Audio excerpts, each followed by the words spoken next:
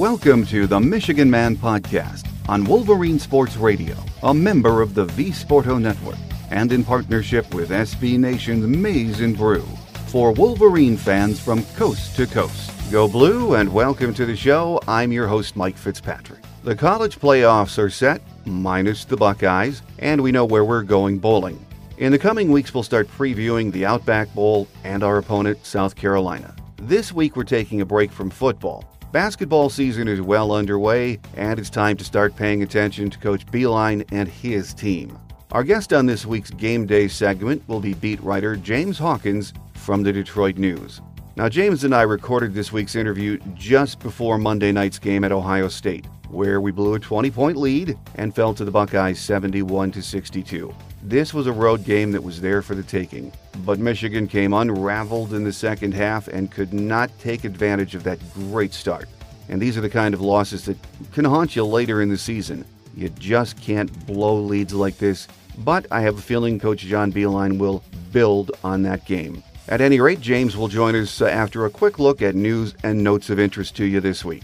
On Sunday night, Mark D'Antonio said all the Spartans could do was play in the Holiday Bowl and that the records were what they were, and he would continue to focus on beating Michigan. He was clearly frustrated by the fact the Spartans were passed over by the Outback for a team they had beaten and had a better record than. On Monday, Jim Harbaugh responded to that tweet. You've no doubt seen it by now. And then Coach D'Antonio responded with his quote to Spartan fans, "It's not over, it will never be over, and it's just getting started." We all know what prompted that D'Antonio zinger. So as Angelique Shingelis said last night, the gloves are off, and the hype begins for next fall's meeting in East Lansing on October 20th. So stay tuned. Something tells me this one is not over for Jim Harbaugh yet either. For the third straight year under Coach Harbaugh, we are headed to Florida. On Sunday, we accepted an invitation to the Outback Bowl on January 1st against South Carolina. It will be a noon kickoff. As I mentioned a moment ago, we'll have more bowl talk in the coming weeks. Brandon Peters has cleared concussion protocol and is expected to be the starter in that game. Tariq Black will be taking part in practice, but is not expected to play. Last week, the team had 3 practices. On Sunday, Jim Harbaugh said they didn't take the week off after the Ohio State game because they need to work and get better. He said right now this team is not good enough to win all its games and needs to be mentally tougher and much more technically sound. He said that begins now with preparation for the Outback Bowl. Last season, Michigan basketball took us on a joyride from mid-February until they were knocked out of the NCAA tournament. John Beilein turned in one of his best coaching performances, and the stretch run last March is one we will never forget. This season, we're not sure what to expect. Mo Wagner is back, and a handful of other players, but this is a very different team, one that is under construction. Once again, we're not sure what to expect, but one thing we can be certain of, by March, Coach B will have this team playing at its best. They might drive us crazy between now and then like they did last night in Columbus, but if you've seen them in action so far, you know we have a lot of young talent to be excited about. Beat writer James Hawkins from the Detroit News joins me next with his early season thoughts on this team. Here on the Michigan Man on Wolverine Sports Radio, a member of the V-Sporto Network, and in partnership with SB Nation's Maize and Brew.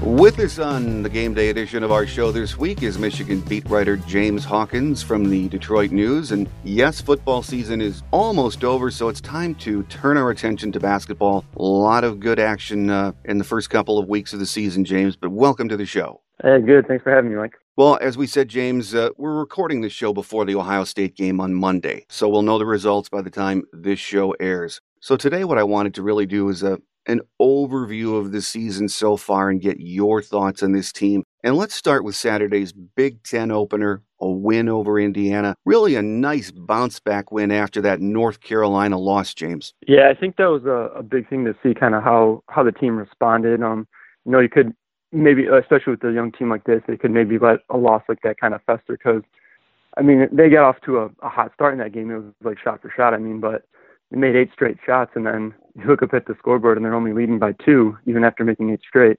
So you had to wonder if that was going to, maybe negatively affect the team because Mo Wagner after that game kind of said, like, they kind of put their head down and they kind of just backed down after, they kind of took that punch and they, hung their heads, and it was just interesting to see how they responded. So yeah, it was good to see how they, responded against Indiana. They came out with that hot start, knocking down 4 threes to jump out to an early lead, and then, took that 16-2 lead. But then when Indiana kind of made that comeback and they cut it to 5 in the second half, it's one of those things where you could maybe see a team, fold or, kind of feel that pressure. But I mean, they came right back and they scored 8 straight to kind of put that game away. So I think, yeah, it was a pretty reassuring sign, especially coming off a loss like that where they kind of got their teeth kicked in a little bit at North Carolina. But, to come back and kind of handle Indiana in a Big Ten game to kind of get off to an important 1-0 start in Big Ten play. And it was a red-hot start, and for young Jordan Poole, quite a coming-out party. Yeah, I mean,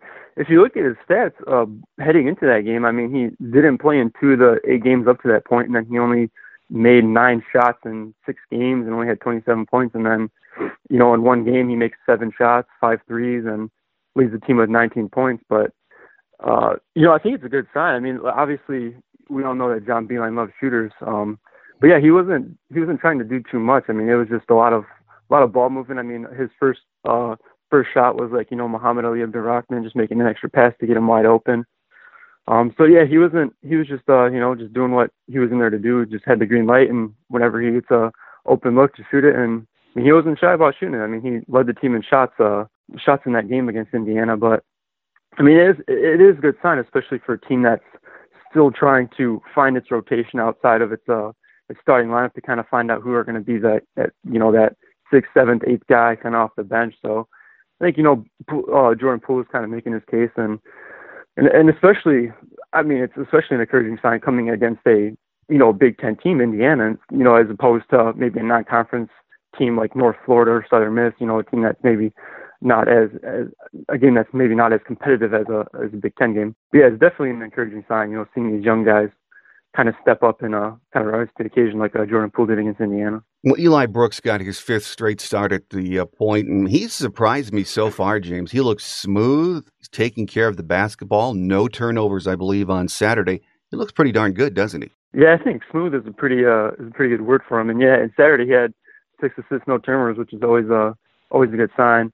But yeah, I mean, Beilein talks about it too. I mean, just when Eli is at the point guard, he's out there on the floor, it just seems like everything just flows a lot better. The ball just keeps spinning. They keep passing it around until you get an open look, and that's something Eli has said himself. The more rotations you get, the more likely you are to get an open shot, and that was kind of something you saw against the Indiana game. I mean, their passing was pretty well. I mean, they kept swinging the ball around and getting really good looks.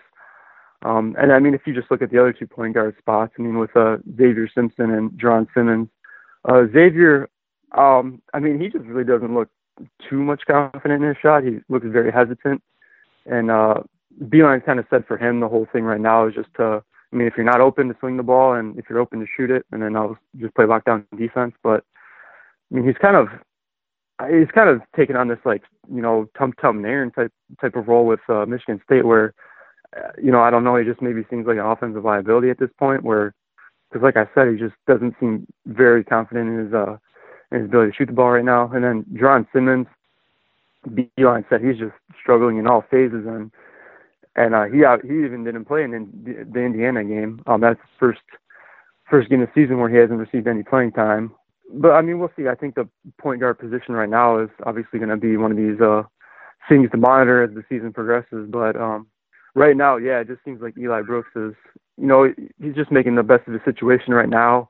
And it does, like, the offense just does seem to operate much better, much smoother when he's at the point. Maybe it's just me, but he has a very quick first step to the hole when he decides to go. Yeah, he's explosive. I mean, he's been kind of trying to pick Xavier and Jerron's brains, trying to pick up from them.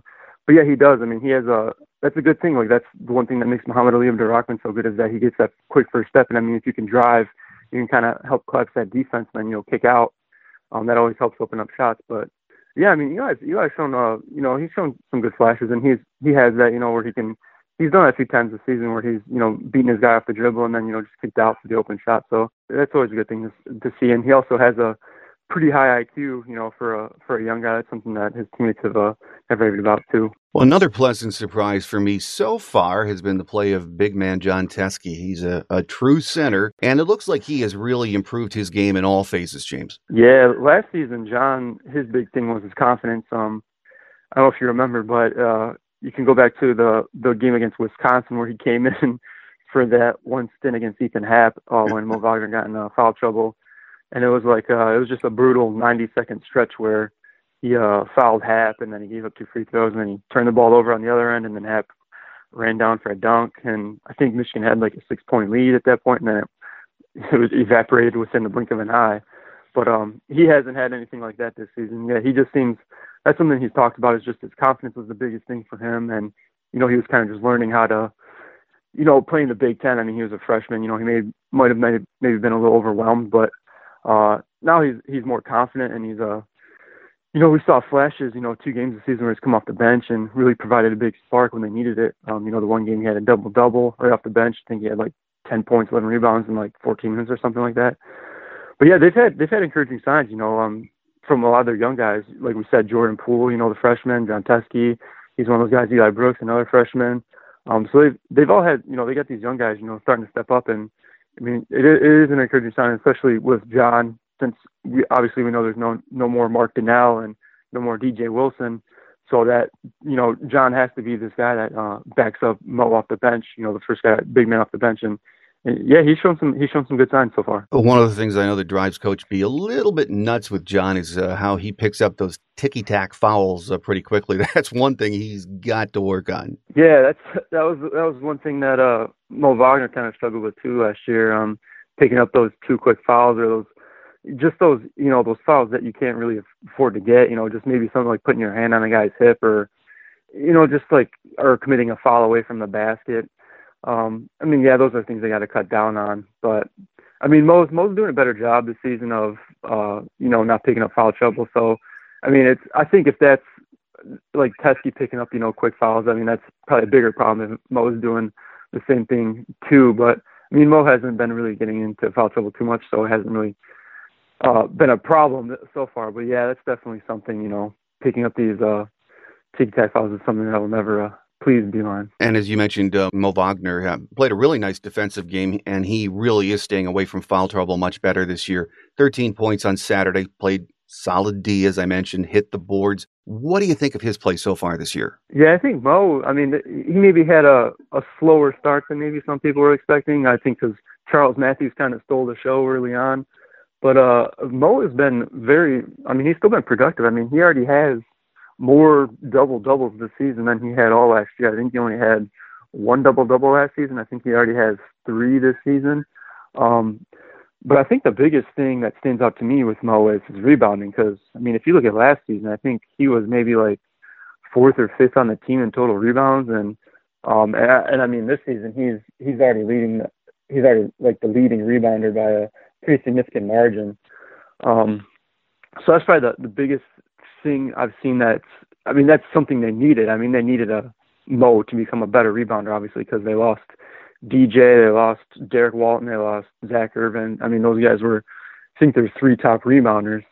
But yeah, he's shown, he's stepped up and he's taken on like more of a scoring role, and he's had a lot of solid games so far. And obviously and we know he loves the big stage, obviously from the NCAA tournament last season against Louisville, and the Minnesota first half in the Big Ten tournament. And you saw it against North Carolina too, where he was really the one guy, I guess, that was really stepping up, and he didn't really receive much help in that game.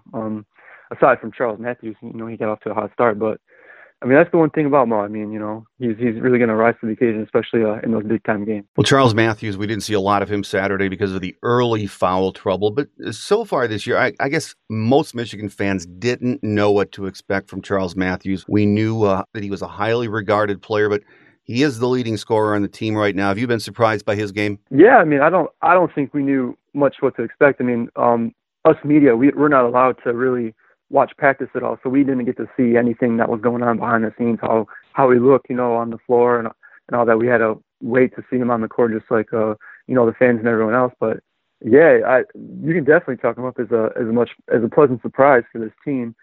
The one thing that really stands out to me with Charles is, I mean, he's really athletic, but the thing that he does a lot is he loves that kind of that mid-range jumper where he can either do like the turnaround jumper or the fall away jumper, and that's one thing that I guess is kind of fading away from teams. I mean, I don't know, a lot of teams don't really go to a mid-range game, but that's the one thing that he really has, and he's a strong rebounder too, and he's athletic out there. He can guard multiple positions, but yeah, he's definitely kind of proven so far that he's kind of the real deal. Although he had like the hot start against North Carolina, but then he kind of trailed off, and then like you said against Indiana, he got into that foul trouble, so he really didn't do much that game. But I mean, early on, he was really stealing the show, and I think he's pretty shown that he's the real deal for Michigan so far. And so far, we haven't seen Michigan have Wagner and Teske on the floor at the same time, and I know that's not something that Coach Beilein wants to do, but it sounded like after the game Saturday against Indiana, he's not ruling that out, is he, James? No, that's something that's come up a few times. It's something I get emailed about a lot, is using this big lineup, obviously, with Teske at the 5, then Mo Wagner at the 4, and then you keep Charles Matthews at the 3, then Muhammad Ali Abdur-Rahman at the 2, and then Eli at the 1. But Beilein said, I mean, he hasn't ruled it out, but he just said it's highly unlikely just because of the fact that most teams don't play big like that anymore. I think, most teams are more going small and everyone's spreading out the floor and shooting it. So that's just something that would depend on the matchup, I guess, who they're going against. But because we all know that Beilein obviously loves to have, 5 shooters on the floor, and that's what he had all last season, obviously, with DJ at the 4, who was the guy who could shoot the 3, and then Mo, who could obviously shoot the 3 as well. But he didn't rule out the possibility. He kind of touched on it after the game against Indiana on Saturday, that Michigan went small at a certain point where they just had, Mo at the 5, and then they had, 4 guards on the floor. And he was talking about moving forward how he's trying to get Jordan Poole and Charles Matthews on the floor at the same time. So that could possibly mean having Eli at the 1, Muhammad at the 2, then putting Jordan at the 3, then moving Charles to the 4 and having Mo at the 5. So I think they might be more likely to do that, like, go small, I guess, since most teams kind of play that way nowadays. We may have maybe a better chance, I guess, of seeing that on the floor than we would have seen 2 big men. But I mean, he hasn't kind of ruled out that possibility. It just really depends on how the opposing team is playing, and I guess what the matchup is. Well, Abdur-Rahman played a great defense on Saturday, had 11 boards, very nice game. To me, James, he's kind of that quiet contributor on this team. People don't talk about him that much, but he is a grit player that does a lot of things, doesn't he? No, yeah, I think that was, you could say that was the same case last year. I mean, he was really the more unheralded guy on the team. I mean, because obviously, Derek, Zach, DJ, and Mo, they all had kind of big games at certain points, but Muhammad never really had that game. And this season, I mean, I guess you could make a case that he could be the X factor in a certain, to an extent for this team. But yeah, he's just a guy who just kind of does his job. I mean, he doesn't really care about the spotlight or nothing. I mean, I guess you could consider him a glue guy, but I mean, he just does all the little things. I mean, like you said, he locked down Robert Johnson, I mean, against Indiana on Saturday, and that was one of the reasons why Beilein said he didn't want to get Deron Simmons in the game. He didn't want to, put him in and then put Eli at the 2, just because Muhammad was just playing so well on defense. And it was also a good bounce back game for him, because against North Carolina he struggled, and he even told another reporter that he thought he should have been. He didn't play the final 10 minutes of that game. He watched from the bench, and he talked about how he thought he should have been benched a lot sooner than that, just because he really wasn't doing much to stop them from scoring. But yeah, I think he's kind of like he's a laid back guy. He's more reserved, but he's definitely kind of that quiet guy in the team. But he does everything. He kind of steps up and does all the little things that the team needs. With us this week on our Game Day segment is Michigan beat writer James Hawkins from the Detroit News, talking about the season to date. And as James and I mentioned at the top of the interview, we're playing Ohio State on Monday, so when this show hits, We're already going to know the results of that. But there's plenty to talk about here early in the season. And James, so far, Coach B has been using a lot of combinations. Do you see that continuing right through the month of December into the continuation of Big Ten play? Yeah, I think he talked about earlier in the season how he would have liked to have gotten his rotation and everything kind of set heading into December. But that obviously hasn't been the case.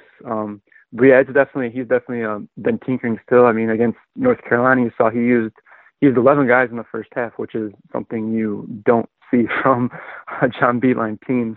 Because I mean, last season he basically used just that 8-9 man rotation all season long. It was kind of everyone knew their role, everyone knew their place. But this season, it's definitely going to be something that's going to continue to be worked on and tinkered throughout this month, and it's something that he definitely wants to get shored up as soon as possible. But I mean, there's plenty of factors at play. I mean, obviously there's the whole point guard position. There's three guys, Eli Brooks, John Simmons, and Xavier Simpson are all battling for that, and he wants to get that down to just a 2-man rotation, and that's still something that hasn't been settled. So that's something that still has to get worked out through this month, and hopefully gets figured out sooner than later.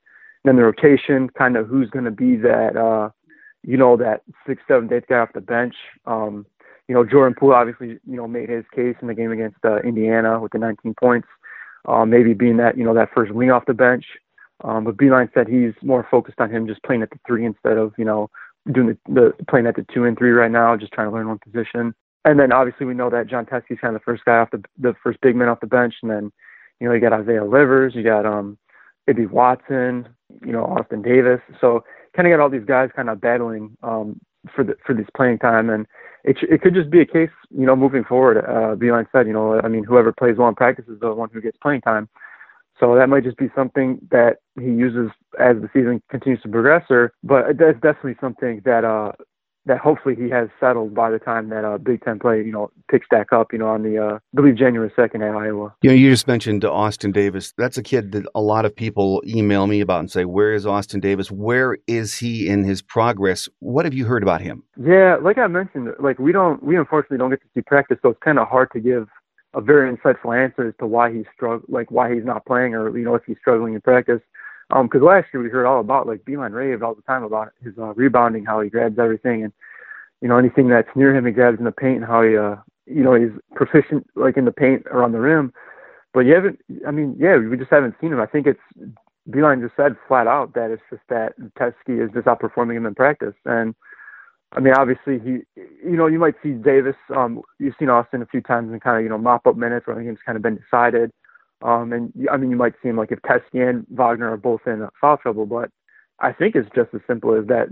John Teske is just, outperforming him in practice. I mean, it's as simple as that. And Beilein mentioned before the season how Austin Davis was kind of, his fundamentals weren't as sound as he would like, because obviously last year he redshirted, so he was on the scout team the entire time, so they weren't really, working as closely with him since they know he wasn't, going to be on the court. So, I mean, I can't, unfortunately, it's not something that I can just sit there and give you a great insightful answer as to why he's not getting playing time. But I think it's just as simple as that. John Teske is just the better option right now, and he's just performing better in practice, and he's reaping the benefits of it with the playing time. Well, James, another thing I hear from fans all the time is if Coach B's offense isn't raining threes, we're in trouble, because we have no real inside game. And there's no question it's a perimeter offense. But do you see that changing or evolving a bit more this year, especially if a John Teske comes along? It could, but I mean, I don't think so. I think, that's kind of how Beilein's system has always been. I mean, you look back at, any team he's had at Michigan, his better teams there's always these teams that can space the floor. And I think that's why he's kind of mulling this decision to try to get Jordan Poole in the lineup on the floor with Matthews. He wants to get. That's why you look back at last year. That's why the team was. They started playing well. I mean, down the stretch. I mean, obviously they kind of got off to a rough start, but I mean, his best teams are ones that can sit there and space the floor. Just kind of knock down threes when they're open. Get open shots. I mean, I just really don't see them turning into more of a, maybe an inside-out team. I think they kind of, if Mo gets going, early on, he can help open up shots, but as far as being a team that kind of runs through the post, kind of runs through the big man.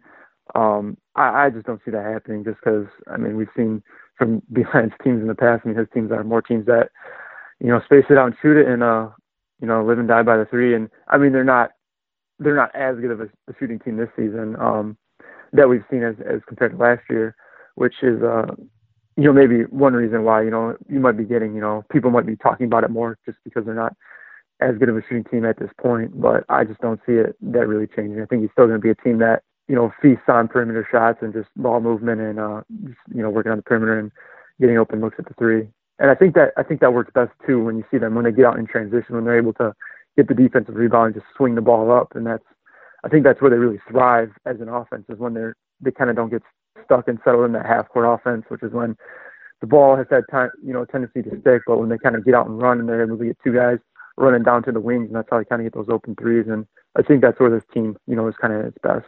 Well, the Big Ten got roughed up in the ACC Big Ten Challenge. Did that come as a surprise to you? I think it certainly came to a surprise to plenty of people. I don't think people expected them to kind of get taken to the woodshed like they did.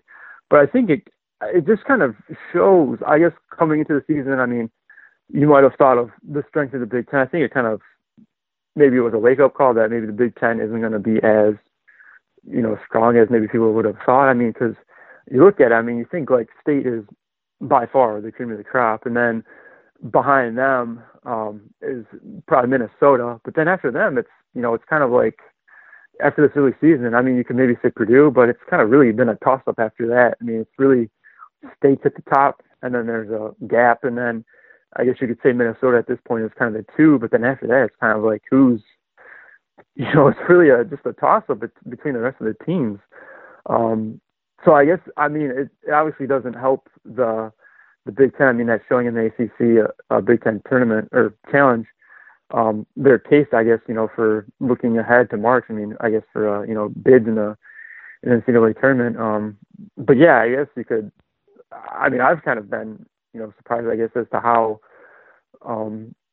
the Big Ten has gotten off to the start. I guess it's kind of been teams are kind of struggling that you wouldn't have expect, but. Who knows? I mean, we'll see kind of what happens in Big Ten play. I guess, people, picking it up. But yeah, I just think that the Big Ten so far has shown that it's maybe not going to be as strong a conference as maybe people would have thought heading into the season. Coach Raftery brought this up on the broadcast on Saturday in the Indiana game. He said, Michigan State looks to him like a Final Four team right now. He really likes Purdue, and so do I. That is probably it is the veteran team in the league with, I think, 4 senior starters. They've looked good so far. Minnesota, as you mentioned, should be very, very good. It's going to be a free-for-all after those 3 teams, James, but very, very young conference overall from top to bottom. Yeah, definitely. I mean, that's probably, one thing that you could, allude to. That's why teams are struggling. I think Northwestern brought back the majority of their guys that they have back, but they've had 1 or 2 bad losses so far, like at home. But yeah, I mean, there's plenty of youth throughout the conference. Like Purdue, I mean, even they don't have Caleb Swanigan, so they're replacing the Big Ten Player of the Year. And there's plenty of teams. I mean, they're losing, or they're having to replace, their big players, their most productive players from last season, Michigan, and that's like, obviously that's one thing, with why some of these teams, Michigan State, Purdue, Minnesota, that's kind of why they're at the top right now. Because I mean, Michigan State, they got just these guys making the leap from their freshman to sophomore year. They're just making that huge jump. And that's why they're doing so well. And then Purdue, like I said, I mean, they brought back, they have plenty of experience back. They got the Edwards, and they got Edwards and Sias. They have Haas still. They got plenty of their key guys from last season in Minnesota. They got all their main guys back. They got Nate Mason, Amir Coffey, Reggie Lynch. I mean, they got all those guys back. But yeah, the youth. I mean, that's probably that's one thing that leads to early season struggles. Is kind of finding these new teams, getting their feet wet, kind of find out what they're learning about their team, what they have. So we might see it, back when Big Ten play picks up. You might see teams, kind of, take off. I mean, as they learn more about their team. But yeah, I think that's definitely you can look to youth throughout the conference as one season or as one reason why it's kind of gotten off to a rough start this season. And as we mentioned at the top of the show, we're recording this before the Ohio State game on Monday, so we'll know the results when this show publishes. Saturday, UCLA pays a visit to Chrysler later this month. There's a road game in Texas. Some really big tests left before January for this young team. Yeah, I think the UCLA game and Texas, at Texas, I mean, those are probably two games. I mean, they unfortunately at the Maui Invitational, they kind of fell to LSU in that first game, so they didn't really get a crack at Notre Dame when they were ranked to kind of pick up a signature win. So I mean, that's one thing. I mean, you could kind of look back on and say, like, they don't really have a signature win in non-conference play so far this season. And then kind of, UCLA and Texas it's kind of like they're obviously their best chance remaining to kind of pick up that signature win. So, I mean, those two will be big, good tests. I mean, we all know UCLA is kind of a big offensive team. They're going to run the floor and light up the scoreboard kind of like they did last season. And Texas, they played a couple of teams pretty, they took a couple teams to the wire, a couple of ranked teams. So I mean, that's going to be another stiff challenge. But that would be a pretty impressive win for Michigan. I mean, obviously last year we know that they struggled on the road. I don't think they won their first road game until February. So if they could pick up a road win like that, or the home win over UCLA, that would be a big signature win for the team early on in non-conference play. Because last year, I mean, they had that SMU win, and that win just kept getting better throughout the season for them. I guess you could say like their VCU win is okay at this point, but it's just one of those things where hopefully, VCU kind of takes off and makes that win better. But I mean, you can just look at their wins right now, and you can't really point to, I guess, a signature win for this team in non-conference play. But definitely the UCLA and Texas games will be big tests, but those will also give them, their best two chances left to pick up a signature win in non-conference play. Well, last question for you, James. You and I talked about this before we started recording, but a change this year in that the first two Big Ten games for everyone are in December, and there are a lot of reasons for that. But do you like that? I'm indifferent on it. I mean, I obviously don't play. I think it's a change for most fans. I mean, obviously you're used to Big Ten play starting at the end of December or the beginning of January. So, I mean, it's a little strange. I mean, as a player, it's got to be weird too if you think about it. I mean, because you feel like non-conference play, you're trying to, kind of figure everything out, and then kind of find out about your team, get everything settled, and then you kind of gear up for the Big Ten play. You kind of hit into another gear, but then with the two early games you have in the first week of December, it almost makes you wonder if it's kind of have to kick into another gear, and then because you have that and then you're kicking up, and then, but I mean, during the stretch Michigan has, I mean, it's this tough stretch to begin with because, as we said, they're at North Carolina, and then they got the UCLA and Texas coming up in the 5-game stretch. But I mean, but then after that, it's they play like Southern Alabama or Alabama A&M, and they finish non-conference play afterwards, and it's kind of like, you're kind of ratcheting up the intensity and the competitiveness, and you're kind of, you get these two other games against these two non-conference games that are probably not going to be as competitive before you have the Christmas break, and then you got Big Ten play starting back up. So, I mean, from a player perspective, I'm kind of, I think it's maybe a bit strange, I guess, to get used to it, because you have these two big games, and you might not play Big Ten games again for 3 weeks, and then it's like, if you start off bad, it's like, oh, you're already in an 0-2 hole before you feel like the Big Ten season even really starts. So, I mean, as a fan, it might be a bit strange, obviously, if you've been following the Big Ten, having these games this early.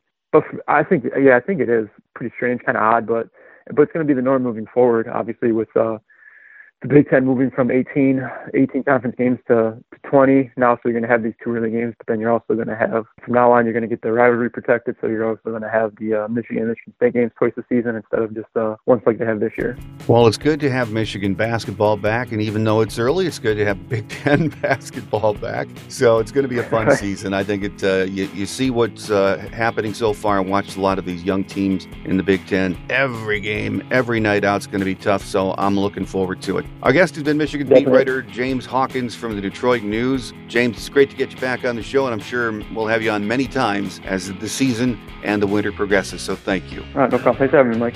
Quick Hits is next as we wrap it up for another week here on The Michigan Man on Wolverine Sports Radio, a member of the V Sporto Network, and in partnership with SB Nation's Maize and Brew.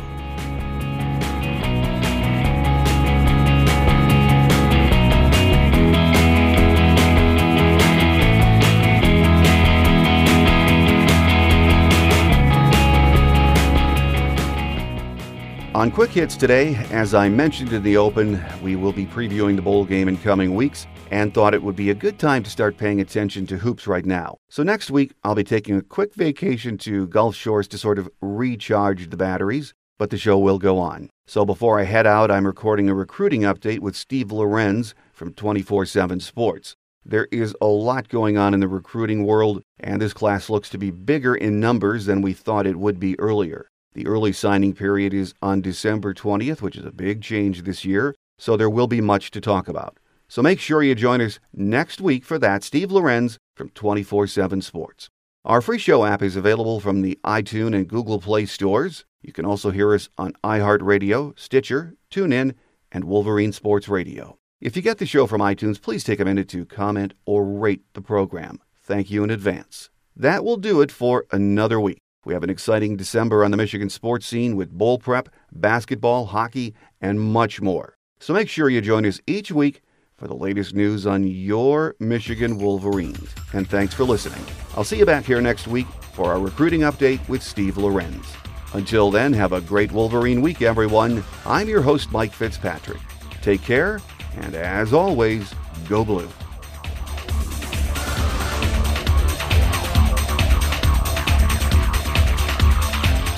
Thanks for joining us today on The Michigan Man, here on Wolverine Sports Radio, a member of the V Sporto Network, and in partnership with SB Nation's Maize and Brew. Our listener lines are open 24/7 for your calls at 313-263-4842. That's 313-263-4842. Or email us at themichiganmanpodcast@yahoo.com. That's themichiganmanpodcast@yahoo.com. The Michigan Man Podcast is produced at the studios of Robin Lynn Productions, Allen Park, Michigan, and is not affiliated with the University of Michigan. Go Blue!